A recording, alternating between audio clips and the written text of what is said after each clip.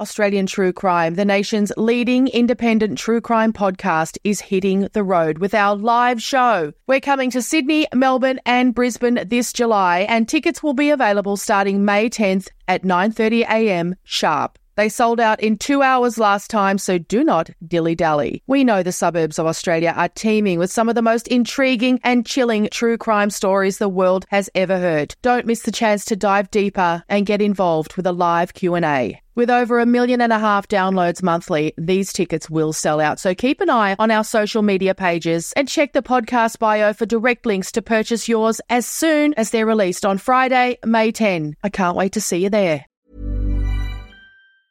It's that time of the year. Your vacation is coming up. You can already hear the beach waves, feel the warm breeze, relax, and think about work. You really, really want it all to work out while you're away. Monday.com gives you and the team that peace of mind. When all work is on one platform and everyone's in sync, things just flow. Wherever you are, tap the banner to go to Monday.com. Everyone knows therapy is great for solving problems, but getting therapy has its own problems too, like finding the right therapist, fitting into their schedule, and of course, the cost. Well, BetterHelp can solve those problems. It's totally online and built around your schedule. It's surprisingly affordable too. Connect with a credentialed therapist by phone, video, or online chat, all from the comfort of your home. Visit BetterHelp.com to learn more and save 10% on your first month. That's BetterHelp, H-E-L-P. Wow. Nice. Yeah. What you're hearing are the sounds of people everywhere putting on Bombas socks, underwear, and T-shirts made from absurdly soft materials that feel like plush clouds.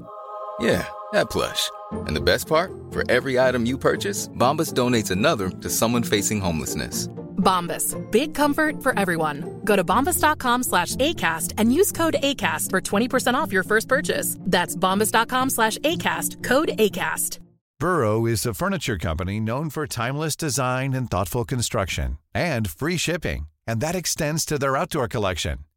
Their outdoor furniture is built to withstand the elements, featuring rust-proof stainless steel hardware, weather-ready teak, and quick-dry foam cushions.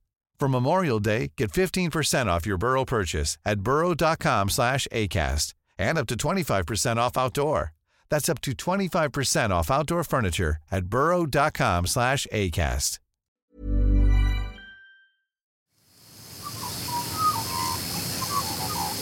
The producers of this podcast recognise the traditional owners of the land on which it's recorded. They pay respect to the Aboriginal elders past, present and those emerging.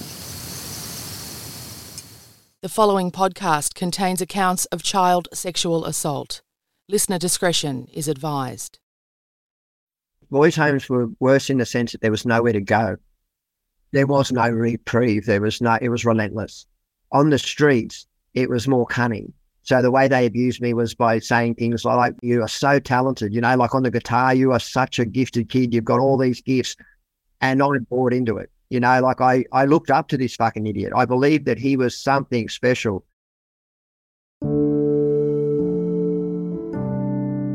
We often talk about the common threads in the backgrounds of the most notorious killers in Australia in the 20th century, namely early childhoods in which they experienced neglect and violence, followed by periods of sadistic abuse in youth detention centres. When Glenn Fisher was a teenager, he was placed into the custody of the Darrick Training Centre for Boys in Sydney's Penrith. Darrick Training Centre for Boys has been described in the years since as a paradise for pedophiles. And while that's unfortunately the kind of headline we've grown used to in Australia, there is an even darker element to this story. Darrick, a government-funded centre, was the epicentre of a coordinated paedophile ring. Glenn Fisher has seen several of the worst offenders associated with Darrick convicted, but he's not finished yet, and he joins us to tell us his story.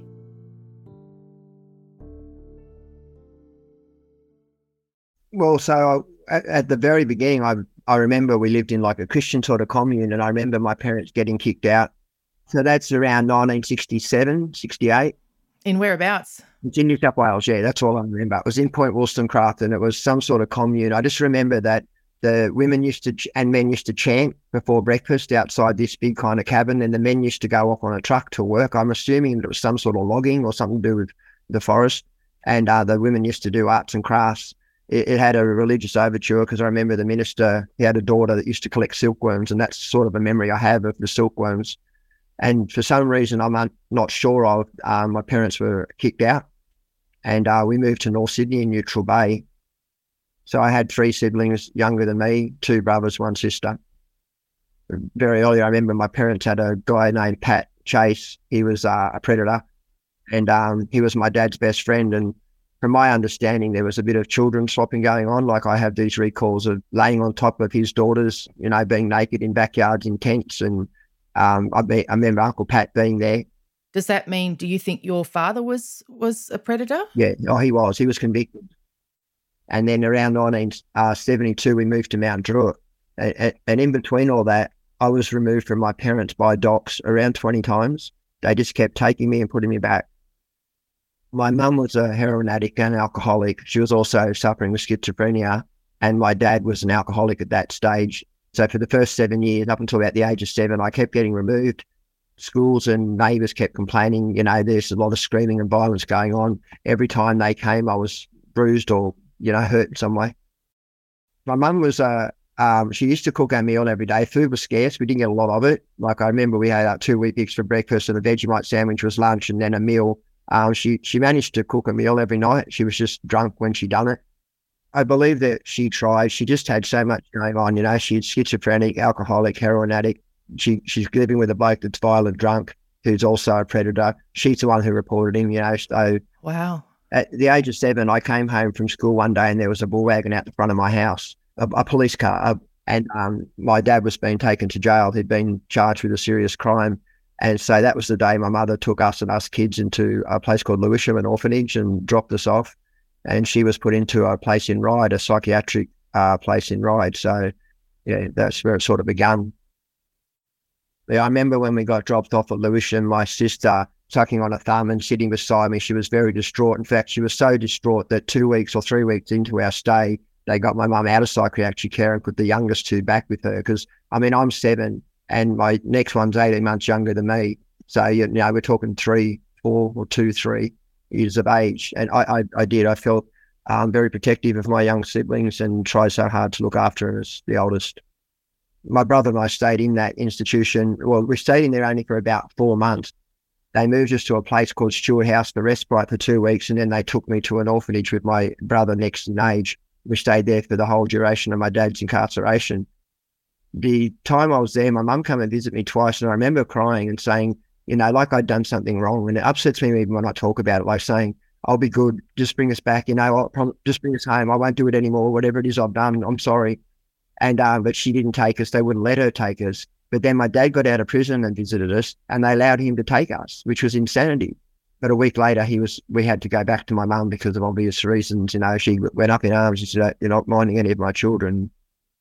So what happened was Dad got out of jail and he got us out, as I said, for a week, and then we were returned to our mother. Problem was Mum was still living in the same house in Mount Druitt in Shelby, but she'd now turned back to partying days. So she was full on drinking and partying, just doing all that stuff. Dad had actually stopped drinking, but he'd shacked up with the next door neighbour, her and her 3 kids. And then so they moved up to Hornsby.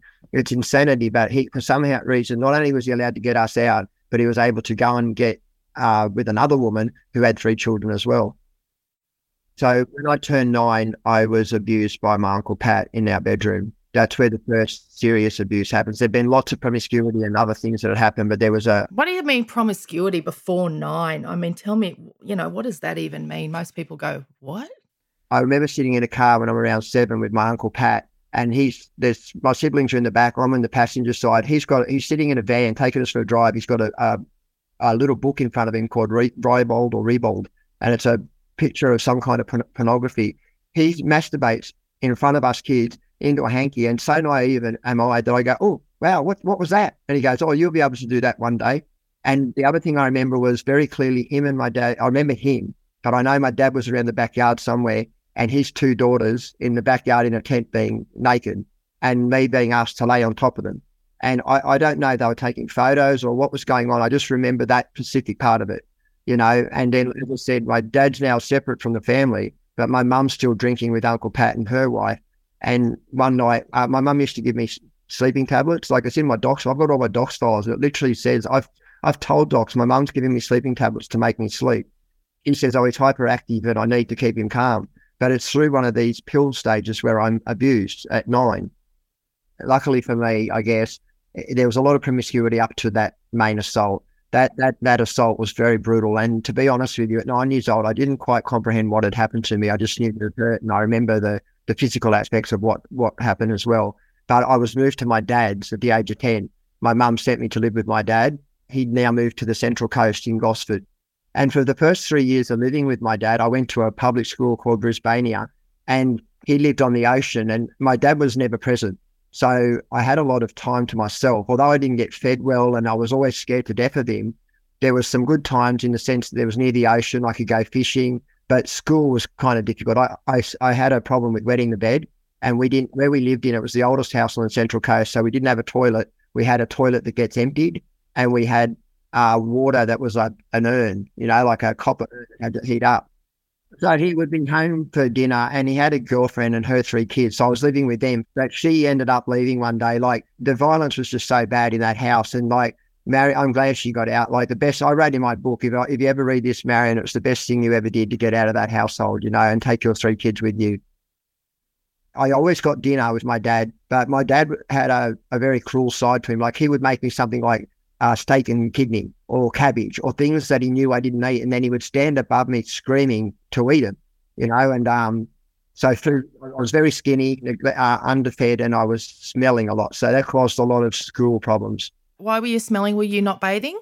So I would get up in the morning. He went to work at 5 o'clock, so he would drag me out of bed at 5 o'clock and literally scream at me the whole time, "You do this on purpose, I know you do."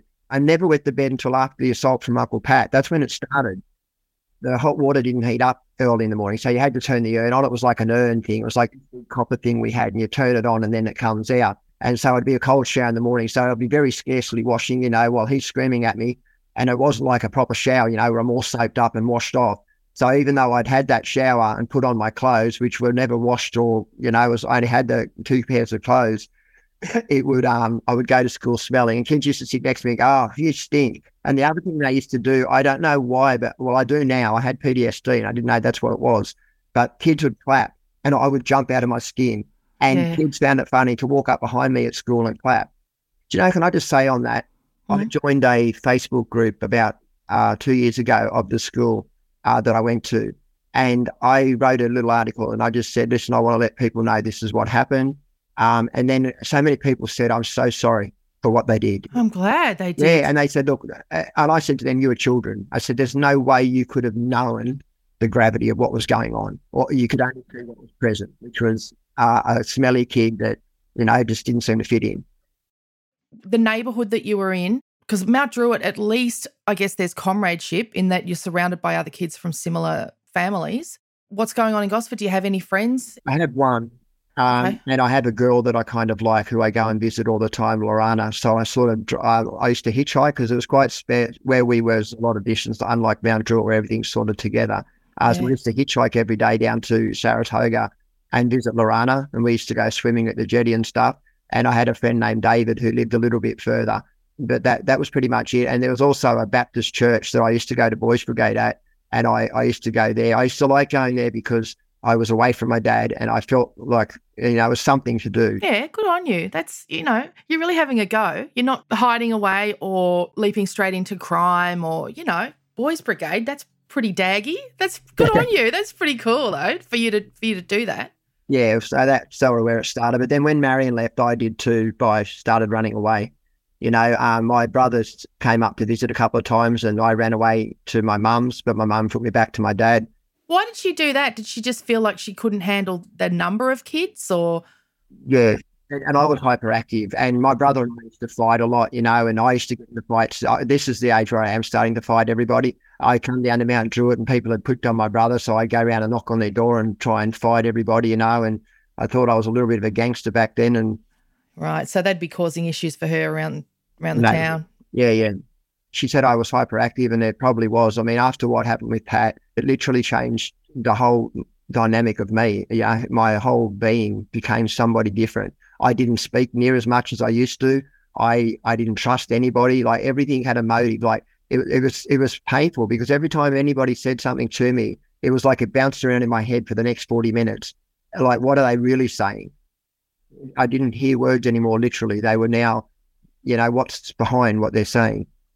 Were you stealing? A lot of kids in that situation are stealing food and that from around the I neighbourhood? used to steal kids' lunches, and I wrote about it in my book. So what I used to do is I used to ask if I'd go to the toilet in my class, and then I'd go to the kids' bags and I'd go through, and I would, like some kids, I could never believe, like, well, I used to get a Vegemite sandwich in a brown paper bag, very clearly remember it. And I'd see kids that have a little thing with biscuits in it and cheese and like a fruit platter, and I could smell it. I could smell the fruit. And so I used to grab one and I'd put it in my shirt and I'd run to the toilet and I'd sit in the toilet and I'd eat it. But I never took it all from one. I used to try and take a little bit so it wasn't too noticeable, but I just kept running away from school. I kept running away from my dad, and so they started locking me up. They put me in an institution called Warramai first in Newcastle, and the second time I ran away, they put me in a place called Yasmar, and then the third time I ran away with my brother, and this time we went to a pub, and one day my brother comes up to me and he says, "Oh, give me 50 cents." So what we did was, when we ran away from my dad, we stole a jar of coins, and my brother from Mount Druitt, he broke into all these different houses, but he never stole anything but food and coins. He was mainly after food. Anyway, we get arrested. He asks me for 50 cents. He goes up to the counter and says, "Can I have a cherry white?" He buys the cherry white. When he opens up the cash register, my brother just grabs all the notes and runs. My brother's only 11, years old, and he got chased down by these two men. And we're in the middle of the bush. But I got away and he didn't. But being the older brother, I sort of moseyed on back. So they called my brother and they caught him in a room and rang the police. And I'm standing outside saying, "Let my brother go, let my brother go." And they weren't bothering with me. They were just getting my brother, But they ended up taking us both to Yasmar.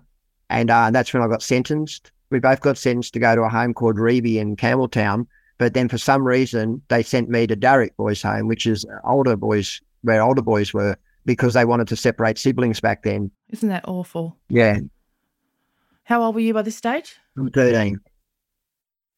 The process was very cold. I remember they brought us up from Yasmar to Gosford, and they took us to the docks office. We sat in docks office all day. Then when we got to court, my dad walks in with a suit and a tie.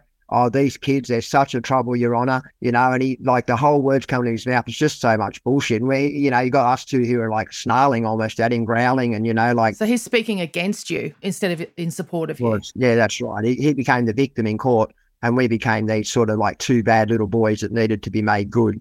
And that's not what was really going on, And so they convicted him to 6 months, and they convicted me to a general, which is 4.5 months to 3 years, depending on your behaviour.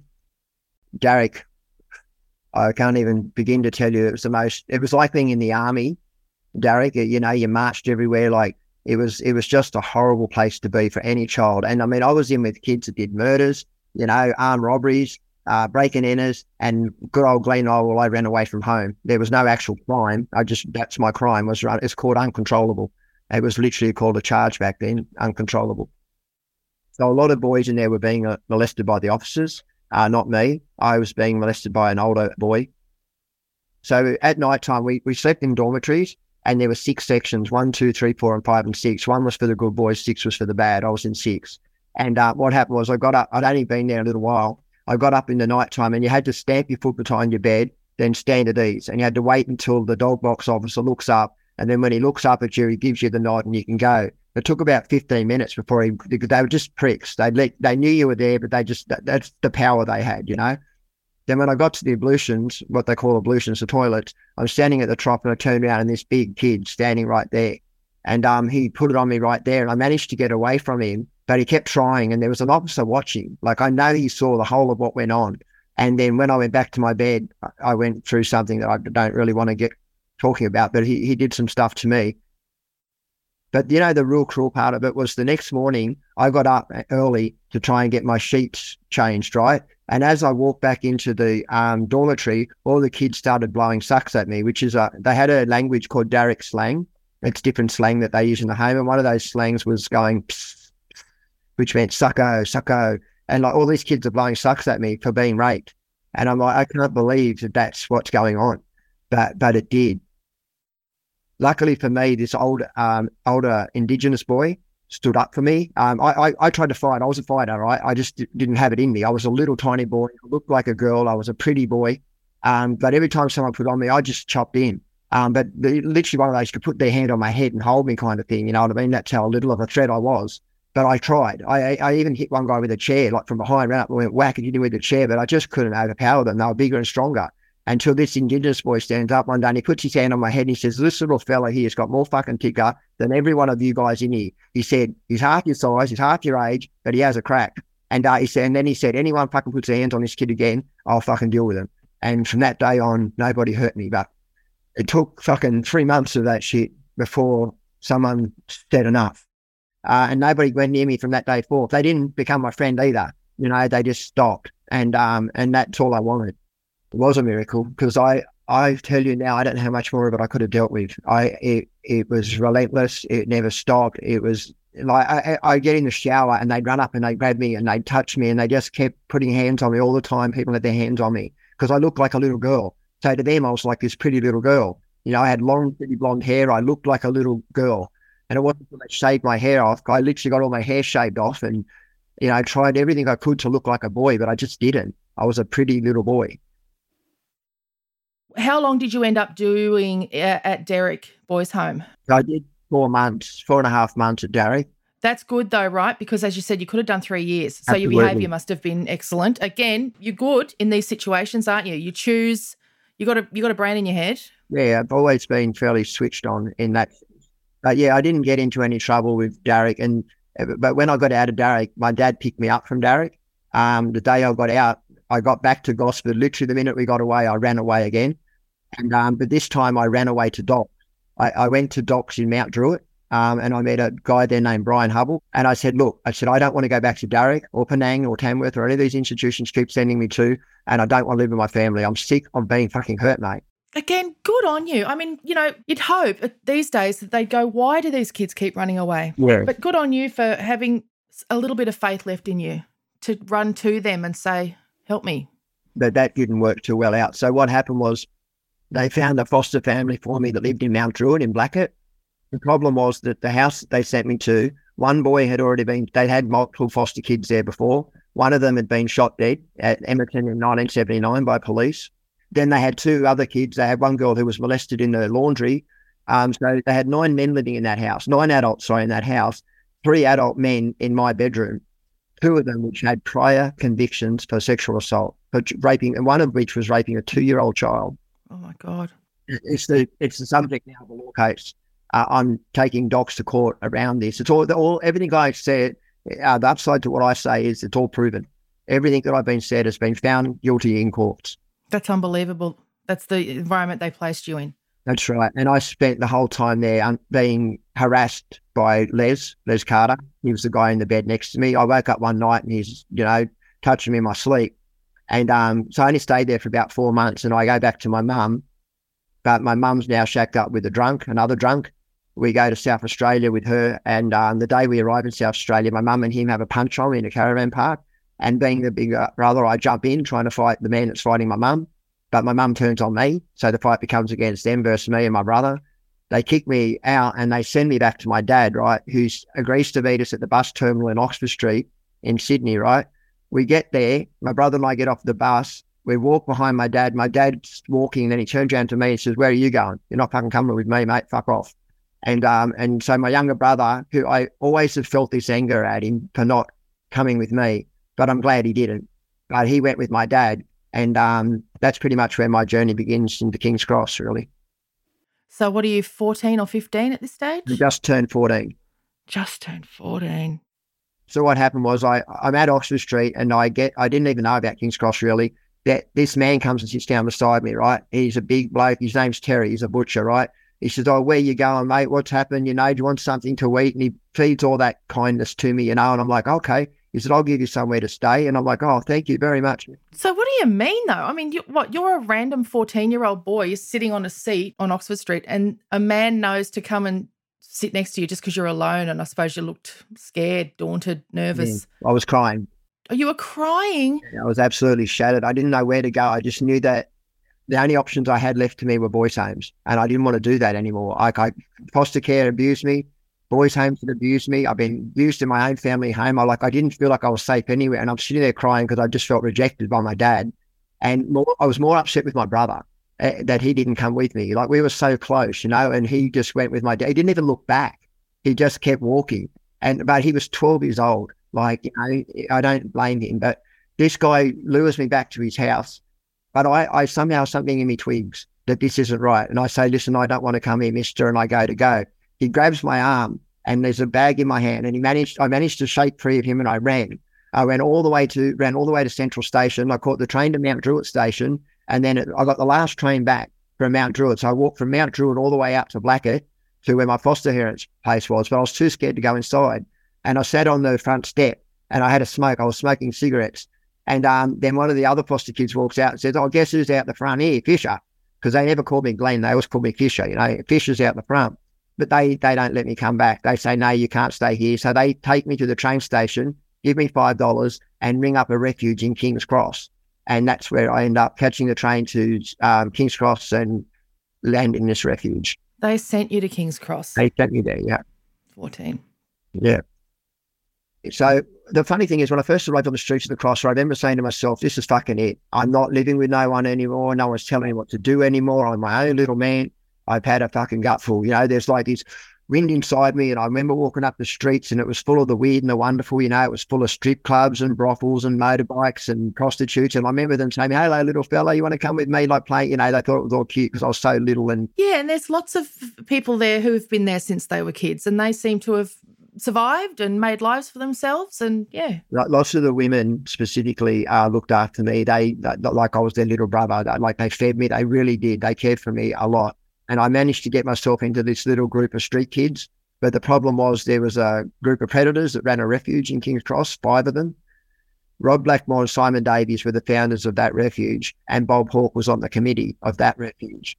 But what happens before that refuge is I'm living with this man, right, who's a pedophile. How that comes about was I'm playing the pinballs one day and this guy comes up and puts the money next to me on the machine. He goes, oh, are you winning, buddy? I said, oh, kind of. He goes, you look hungry. I said, I'm fucking starving. He said, oh, there's a restaurant up here called the Castoria. He said, let's go down and get you a feed. And he wasn't a lot older than me. He was about 28, you know, so I didn't think like, you know, he looked like a street person to me. And so I trusted him. I thought, oh, this is really nice. You know, he buys me this feed. Then he tells me where he lives and we go down there and we smoke pot, you know, and I'd never smoked it before. And I remember being so smashed from this pot that I crashed out for the night. When I woke up in the morning, there was this letter and it said he worked in their sex shop called the Erotic Boutique. If you ever need anything, come up and see him. And nothing happened. I thought, okay, nothing too bad. But he was a pedophile. And then what happened was about a week after that, I was hanging with the street kids. We lived in a squat called the Manning Street Squat where all us kids used to stay. And one night, it was about 11 o'clock at night, a big fight ends up on the street between all the bikers and the doormen. And being a kid, I was drawn to this fight, like, oh, fight. So I'm standing there watching it. But this fight was more violent than anything I'd ever seen. Like, I won't even describe it. It was that violent. This man puts his hand through and reaches me out from the crowd and says, get out of here, little boy, and, you know, fuck off. And I'm white like a ghost. Like, what I'd just seen was some of the most vicious things I'd ever seen. You know, I'm sure someone died. That's how vicious what I'd seen happen. And so I didn't know where to go, and I didn't want to go to the squat because Manning Street Squat was an old convent, and it was very dark and scary without other kids. So I went down to this predator's place, and anyway, he starts putting it on me, you know, starts trying to, and it starts very slowly. Can I just touch you, or can I, you know, I don't want to go graphic. Then I meet this beautiful girl, right, at the train station one day. Her name's Linda Kirby. That's the book that I've written. It's all about. It's dedicated to her. She becomes my girlfriend, right? How old was Linda? 15. 15. And was she also living on the streets? Yes, she was a street kid like me. How did Linda end up there on the streets? So Linda and her friend one day came down the cross. She was a runaway too, you know, she kept running away from home like most of us. She ran into me and another boy, my best mate, and we just started hanging out together on the streets. But why was she running away from home? Similar story? Or? I don't know. So that's something we never spoke about. We just attracted the broken, the maladjusted, the insecure. They all sort of drew into this one place, but nobody ever talked about what got them there. We just lived in the moment. I'm in the park one day with all my friends, and these 2 little schoolgirls walk into the park, and all these men just are like instantly drawn to these 2 little girls.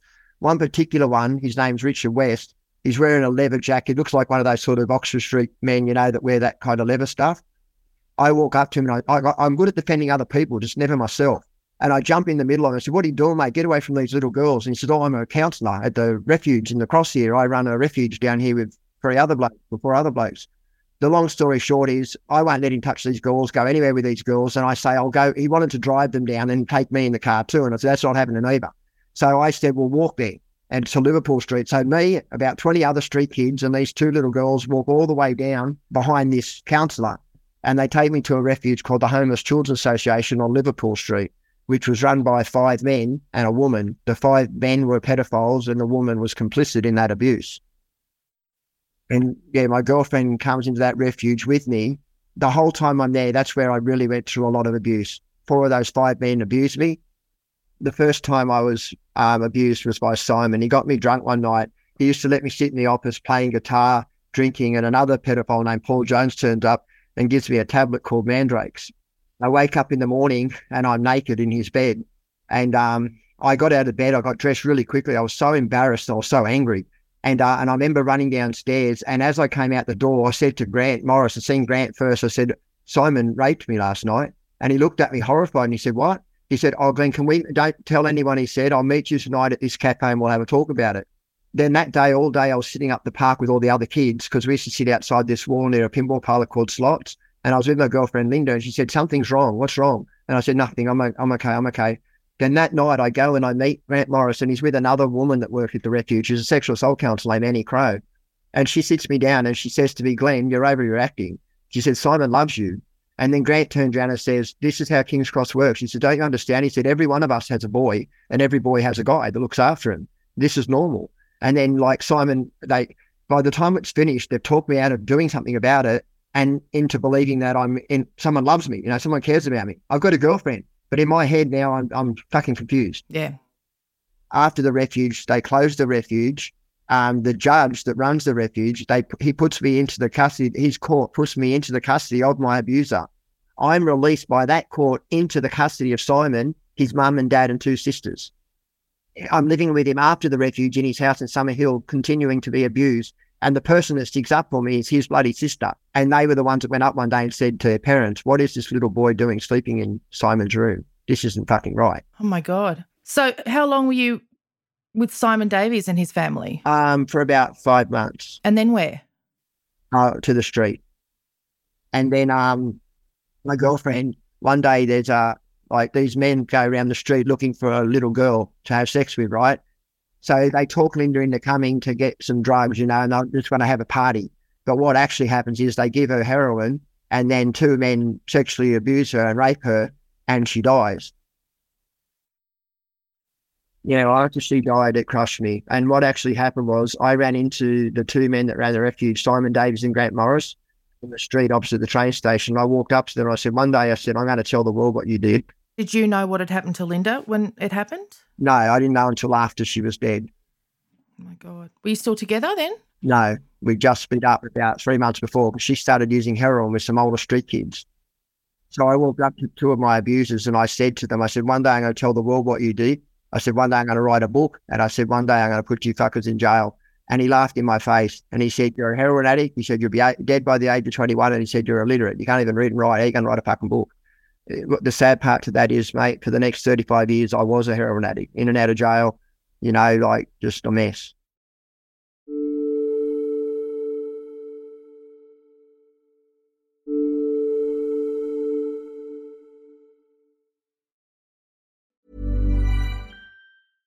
How would you like to look 5 years younger? In a clinical study, people that had volume added with Juvederm Voluma XC in the cheeks perceived themselves as looking 5 years younger at 6 months after treatment. Look younger, feel like you. Add volume for lift and contour in the cheeks with Juvederm Voluma XC. Reverse signs of aging by adding volume to smooth laugh lines with Juvederm Volure XC. For important safety information and to find a licensed specialist, visit Juvederm.com. That's JUVEDERM.com. Not for people with severe allergic reactions, allergies to lidocaine, or the proteins used in Juvederm. Common side effects include injection site redness, swelling, pain, tenderness, firmness, lumps, bumps, bruising, discoloration, or itching. There's a risk of unintentional injection into a blood vessel, which can cause vision abnormalities, blindness, stroke, temporary scabs, or scarring. Talk to a licensed specialist to find out if it's right for you. Even when we're on a budget, we still deserve nice things. Quince is a place to scoop up stunning high-end goods for 50 to 80% less than similar brands. They have buttery soft cashmere sweaters starting at $50, luxurious Italian leather bags, and so much more. Plus, Quince only works with factories that use safe, ethical, and responsible manufacturing. Get the high-end goods you'll love without the high price tag with Quince. Go to quince.com/style for free shipping and 365-day returns.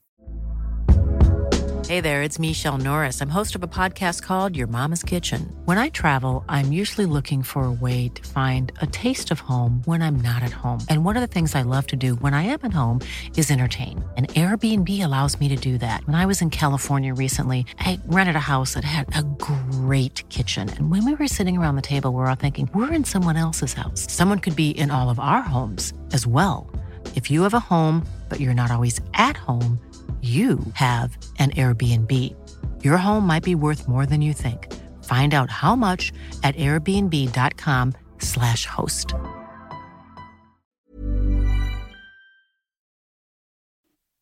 When the refuge ended, I started using heroin. And I remember when I got to around 19 or 20, I started getting really angry. I started remembering what had happened to me, and I felt gullible. I felt angry. I felt violated. I felt everything you could feel that was anger. And that just kept festering. And festering. And I ended up meeting another beautiful girl, and we had a little daughter. And I tried to make a life for myself. I kept getting on methadone programs, but they only were 6 months back then. So they'd put you on it and made you have it 3 times worse than it was, and then chuck you off it again. And I ended up going to jail for armed robberies. Like, it was insane. Like, my whole life spiraled. What did you end up going to jail for the first time? I got charged with extortion, demand money with menaces, assault and robbery, and armed robbery. Were you extorting a former predator? Yeah. The pedophile. His name was Leslie Leo Press. He actually got murdered through the court case. Someone bashed him to death with a hammer. There was another guy that was extorting him, right? What actually happened was someone really was extorting him. And then one day, this guy, who's a friend of mine, says to me, I've got weekend detention. Would you mind stopping and picking up something for me? And I said, yeah. So I went up there stupidly and I said, I nearly said the guy's name. He's told me to come up and pick this envelope off you. And he said, no worries, come back at 2:00. And I made it worse for myself. So when I come back at 2:00, I saw 2 detectives coming from both sides of the street, and I just legged it. And I ran up this car park for ages, and half the Chatswood's chasing me, like builders and bloody everybody decided to chase me. Oh, stop him. And finally I get arrested and charged with extortion, demand money with menaces. And then one day the police arrived at my house the next day, midway through the trial, and they said, he's been murdered last night. And he said, we want to know where you were. They checked my car, my tools, my everything. And you know what? The time that he got murdered, I was picking up my methadone the exact same time, about fucking 5 hours away. Thank God. So you went to jail for the extortion or attempted extortion? No, I went to jail for the armed robbery. So I held a knife up on a priest. What actually happened was I tried to take my life. I went into a church one night and I was walking past and I heard all this music playing, and I sat out the front for ages. Then everybody left. So I walked into the church and I literally tried to hang myself on this thing that was in the church. And this man comes running back in and he lifted me up and like literally lifted off. And then this other guy comes in who's a priest, and then they got me down and they helped me out for the night. Then the next morning when I slept the night in the diocese, and then the next morning they woke me up and I said, look, I've got to go. I'm a heroin addict. I'm hanging out. I've got to go. And he said, I'll give you $50. I said, oh, okay. He said, no, I can't give you $50. No, I will give you $50. They said, oh, no, my conscience won't allow me to give you $50. And then I pulled out a knife and I just lost it. Look, I did a lot of things that were wrong. I was selling heroin. I was robbing people. I was doing some bad stuff at the end there. I was walking up the street and just king-eating people and taking stuff. That's how bad I got. And I'm so sorry that I did those things. I really am. It's not who I am in my nature. Jail saved my life, believe it or not. When I got into jail, I suddenly had a roof over my head. Didn't have any bills. I didn't have to worry. I fed 3 times a day and I had 100 mates. Yeah. So I started training everything. I started doing a school certificate, and in my mind all the time, I'm going to write this fucking book. I'm going to tell the world what they did. And I started writing it in jail. But then all of a sudden one day I thought to myself, if anyone finds this, I'm fucked. I cannot write this book in jail, not be truthful. Good point. So I stopped writing it. But then when I got out of, when I got to the end of my sentence, I had parole over my head, and they wouldn't let me out unless I had a job and somewhere to go. Now, I've come from the street. I've got no friends, no family. There's no chance that's going to happen for me. So I just concede I'm going to do my time until my parole runs out. The Christians, some Christian people, believe it or not, were coming into the jail. It gave me a job. So they gave me somewhere to live and a job as a carpenter, doing carpentry. And so I stayed with them for about 3 months. And then I ended up meeting a beautiful woman, and we ended up having 4 kids together. And in between all that, I started changing my life. But I always struggled with my addiction through it. And me, when I went to jail, it was just like a time warp, like it would have stopped. I did my time, then I came out. Nothing changed. I was the same person. I was fit. I was healthy. I wasn't smoking. I wasn't taking drugs. But all those problems were still with me. You know what I mean? It didn't stop anything going on in my head. So when I came out of prison, I was big, fit, strong, with the same anger. Now I was more capable, if that makes sense. I really think that there should be a transition program from prison after you get out of prison, and that's where that sort of counselling can take place, where there's a safer, and then when they're identified, they could be moved to a different section where they can focus in on that stuff, because it eats away at a person, and they do. You become angry, and there's a lot of angry men walking around who have been through stuff that are never going to say that's what happened. I know that was me. For so many years, I held this guilt, this shame, this anger, all these different feelings, but I used to keep it my dirty little secret. I don't know if I ever would have spoken had the Royal Commission turned up at my house, and in front of my partner, they said, "You've been identified by multiple people as a victim of sex crimes." And I was like, what the fuck? Did they? They said that in front of your partner? Yeah, in front of my wife. It was like, wow. And she's a good person, but, the way that could unfold for many others might not be as same, but I went to rehab, and when I went into there, I had a counsellor, and I said to him, listen, I said, I've never told anyone this before, but I've been through some really bad abuse, and I think I need some help. It's funny because I was a heroin addict for 35 years, and for much of that time I was trying to beat my addiction, and it wasn't until I went to a rehab for 12 months and I started doing some trauma counselling with a group called Samstar that I started to understand that my problem wasn't my addiction. My problem was my head, what was going on in the trauma that I was trying to... Yeah, you were treating that with heroin. Yeah, that's exactly right. At the same time, the police had approached me about going through the Withdrawal Commission, all this stuff. So I went through all that, and I did 12 months of counselling, of sexual assault counselling. Then when I got out, I did more. I started going to the gym every day for the first year, and then one day I went to the police and I said, you need to know. I need to tell you what's going on. I gave them that 75-page statement.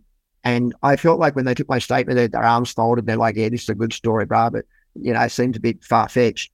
They came back to me 6 weeks later and they said, we've been around the country. We've spoken to probably near 100 children who have been through the cross, and every single one of them told your story. Like literally word for word, for verbatim, like they literally shared your story. So they said, we want to set up a task force called Strike Force Boyd, and we want to know if you'd be willing to wear a wire.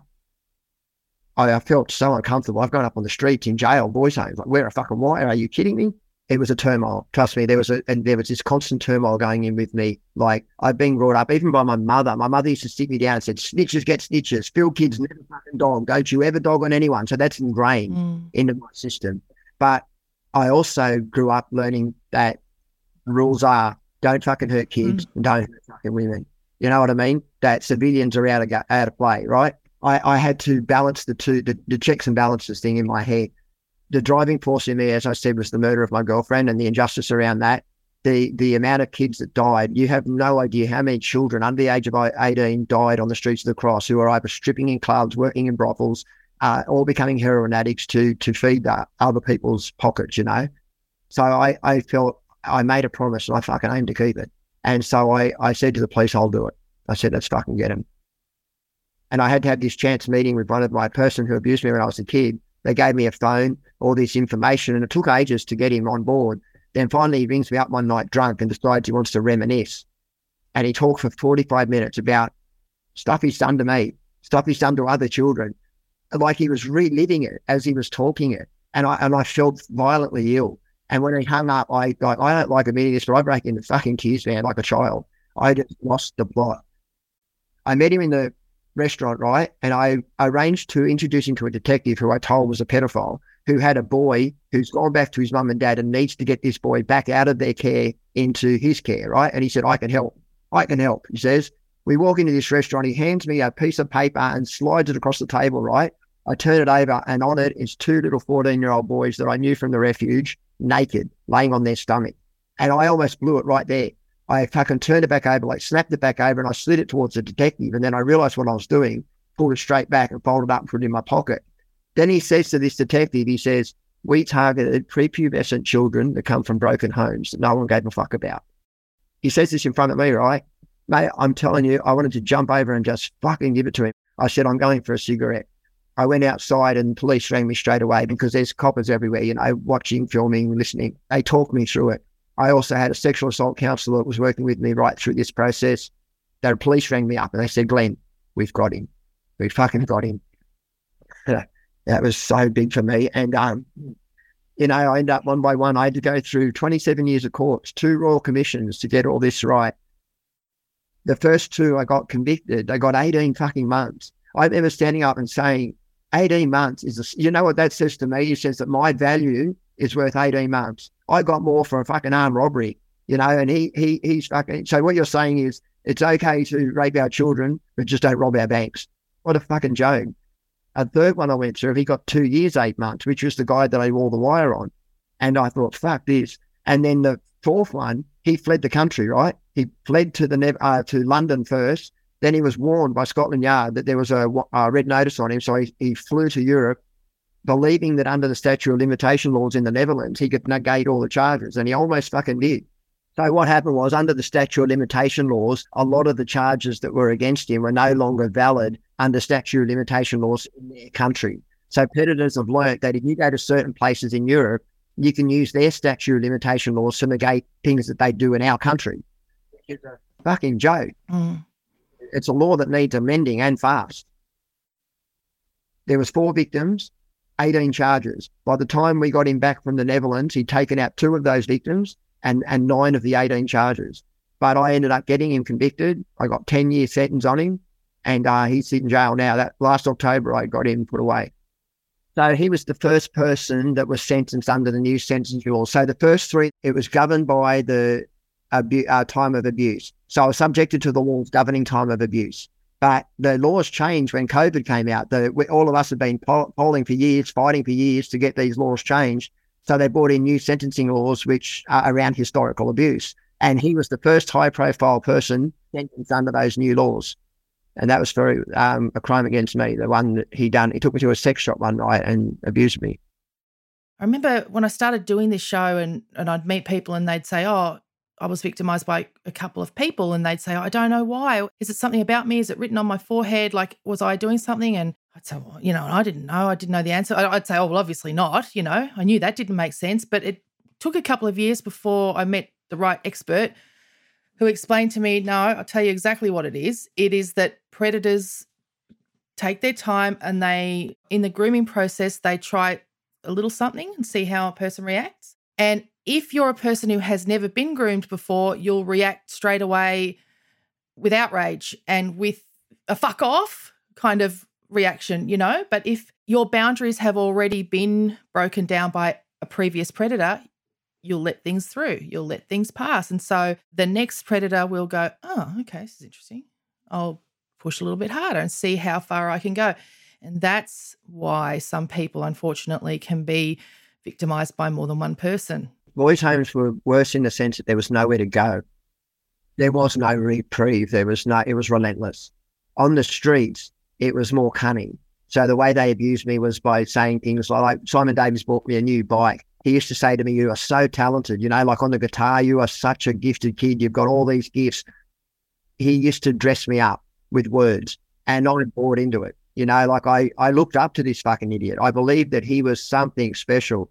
He took me to the hotel, Hilton Hotel once to meet Bob Hawke and all these different people. And I remember him parading me around like dressed, and he's got his hand on my head saying, oh, this young fella, he's come from the worst stuff. You should see what's happened to his mum and his dad and all this stuff. But what he was doing was getting money from these bigwigs who were just handing him money, hand over fist, to help our street kids while pissing it up a wall. None of it went to us. And you know what the other thing I always think of is we in Australia are really good at pointing the finger at other countries and other cultures and saying, in this country, you know what they do? They call themselves an orphanage or they call themselves a refuge, but what they're really doing is taking advantage of kids and they're really pedophiles. And I always think it's really important to say, guess what? Sydney. In Adelaide too. I lived on the streets of Adelaide for about 18 months. I was a breakdancer, so I used to do breakdancing, and I went up to Adelaide when Linda died. And that's where I got told Linda had died. One of my friends came up to find me, and a lot of the predators from the Cross moved up to Adelaide because the heat was coming on in the Cross. So they started moving to Adelaide, where they found that Hindley Street and Rundle Mall was a smorgasbord of children. You know, they got these pinball parlours. They had this big pinball parlour on Hindley Street, and it was just like, and they used to take them down to this place in the Torrens. There was public toilets in the Torrens. It was very well known to street kids back then that that's what they were doing.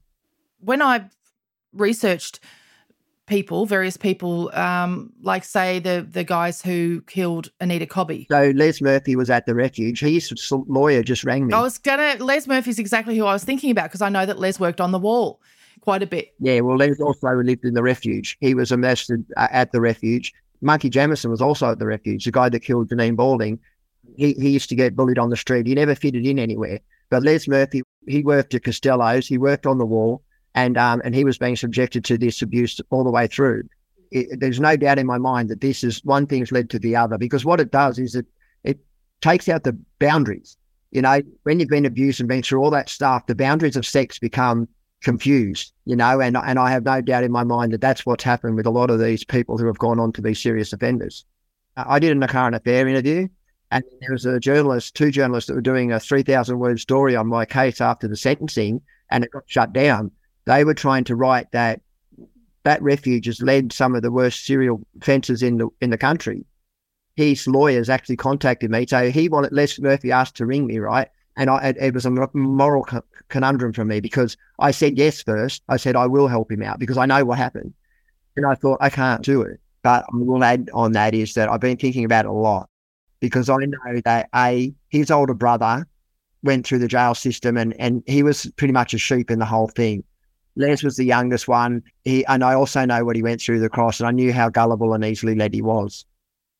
But having said that, that's a heinous crime. It's a very heinous crime. And my moral compass has to say to myself, I have daughters. You know, I have 3 daughters and 3 granddaughters. You know, and if anyone done that to my child, I wouldn't care what they've been through. Although I always believe there's either inherent good or inherent bad.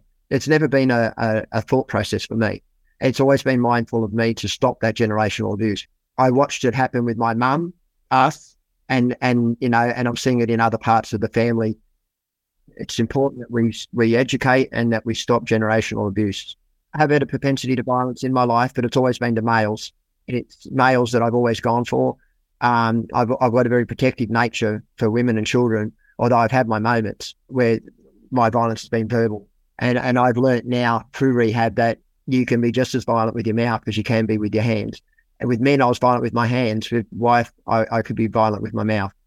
And, you know, it wasn't until I got into rehab, they asked us to do a domestic violence course. And I was like, you're fucking kidding. Like, I don't need to do domestic violence course, mate. I don't hit women. And then after doing that course, I was like, fuck, man, I fit every single category. I'm domestic violent. And it's all because of what I say. I knew how to dress someone down using my words.